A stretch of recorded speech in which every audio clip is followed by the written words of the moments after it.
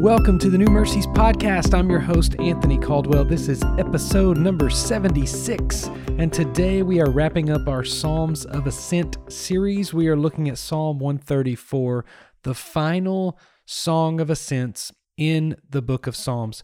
We started in Psalm 120, 15 Psalms later, here we are at Psalm 134. Each of these Psalms walking us closer to the Lord as we are growing in our spiritual journey. Each of these give a display of what it looks like in that step in our journey. Today, we have come to the final step in the Song of Ascents. Listen to these three verses today. Come, bless the Lord, all you servants of the Lord who stand by night in the house of the Lord. Lift up your hands to the holy place and bless the Lord. May the Lord bless you from Zion, he who made heaven and earth.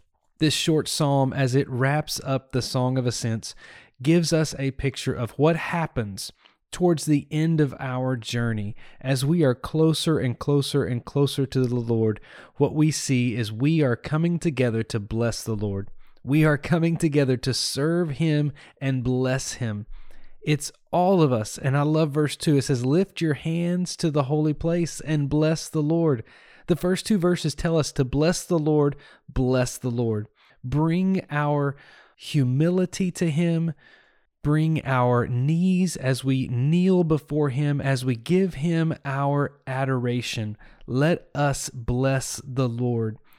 When it says lift up your hands, there's a understanding in the Old Testament what it meant to lift your hands up in the temple. There was three reasons for that. The first reason was to show that your hands are clean. Your hands are clean before the Lord. The second reason was to show that your hands are complete or ready for service, ready to do something for God. So your hands are clean and they are made ready. And the third reason was to show that they are consecrated, that they are set apart, that they are empty.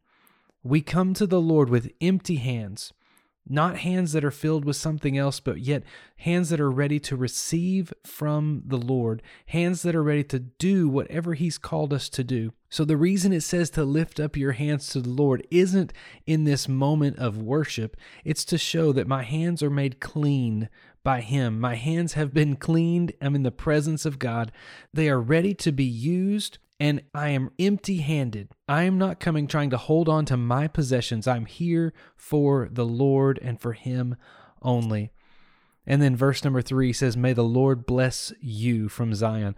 We can't bless the Lord without him first blessing us. The reference from this scripture is found in Numbers chapter 6, verses 22, 23 through 27, and those verses say this: the Lord spoke to Moses, saying, speak to Aaron and his sons, saying, thus you shall bless the people of Israel, you shall say to them. And then verse 24 says this: the Lord bless you and keep you.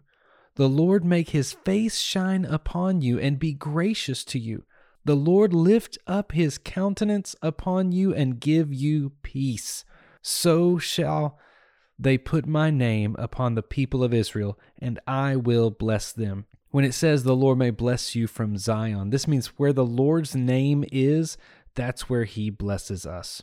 Where God dwells, he is blessing us from a place we can't even fathom.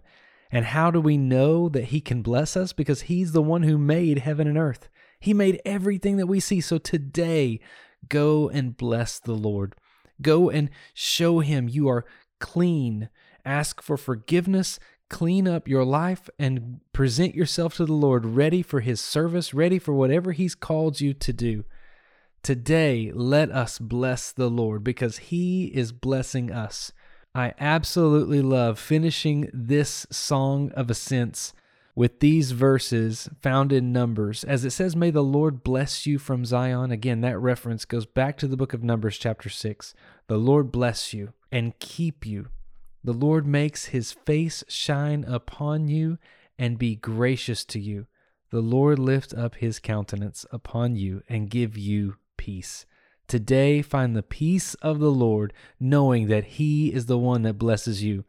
I cannot imagine any better way to wrap up this series than this. When we go home, when we are with him for all of eternity, we are going to see the blessing of the Lord unlike anything we've ever experienced in our whole life.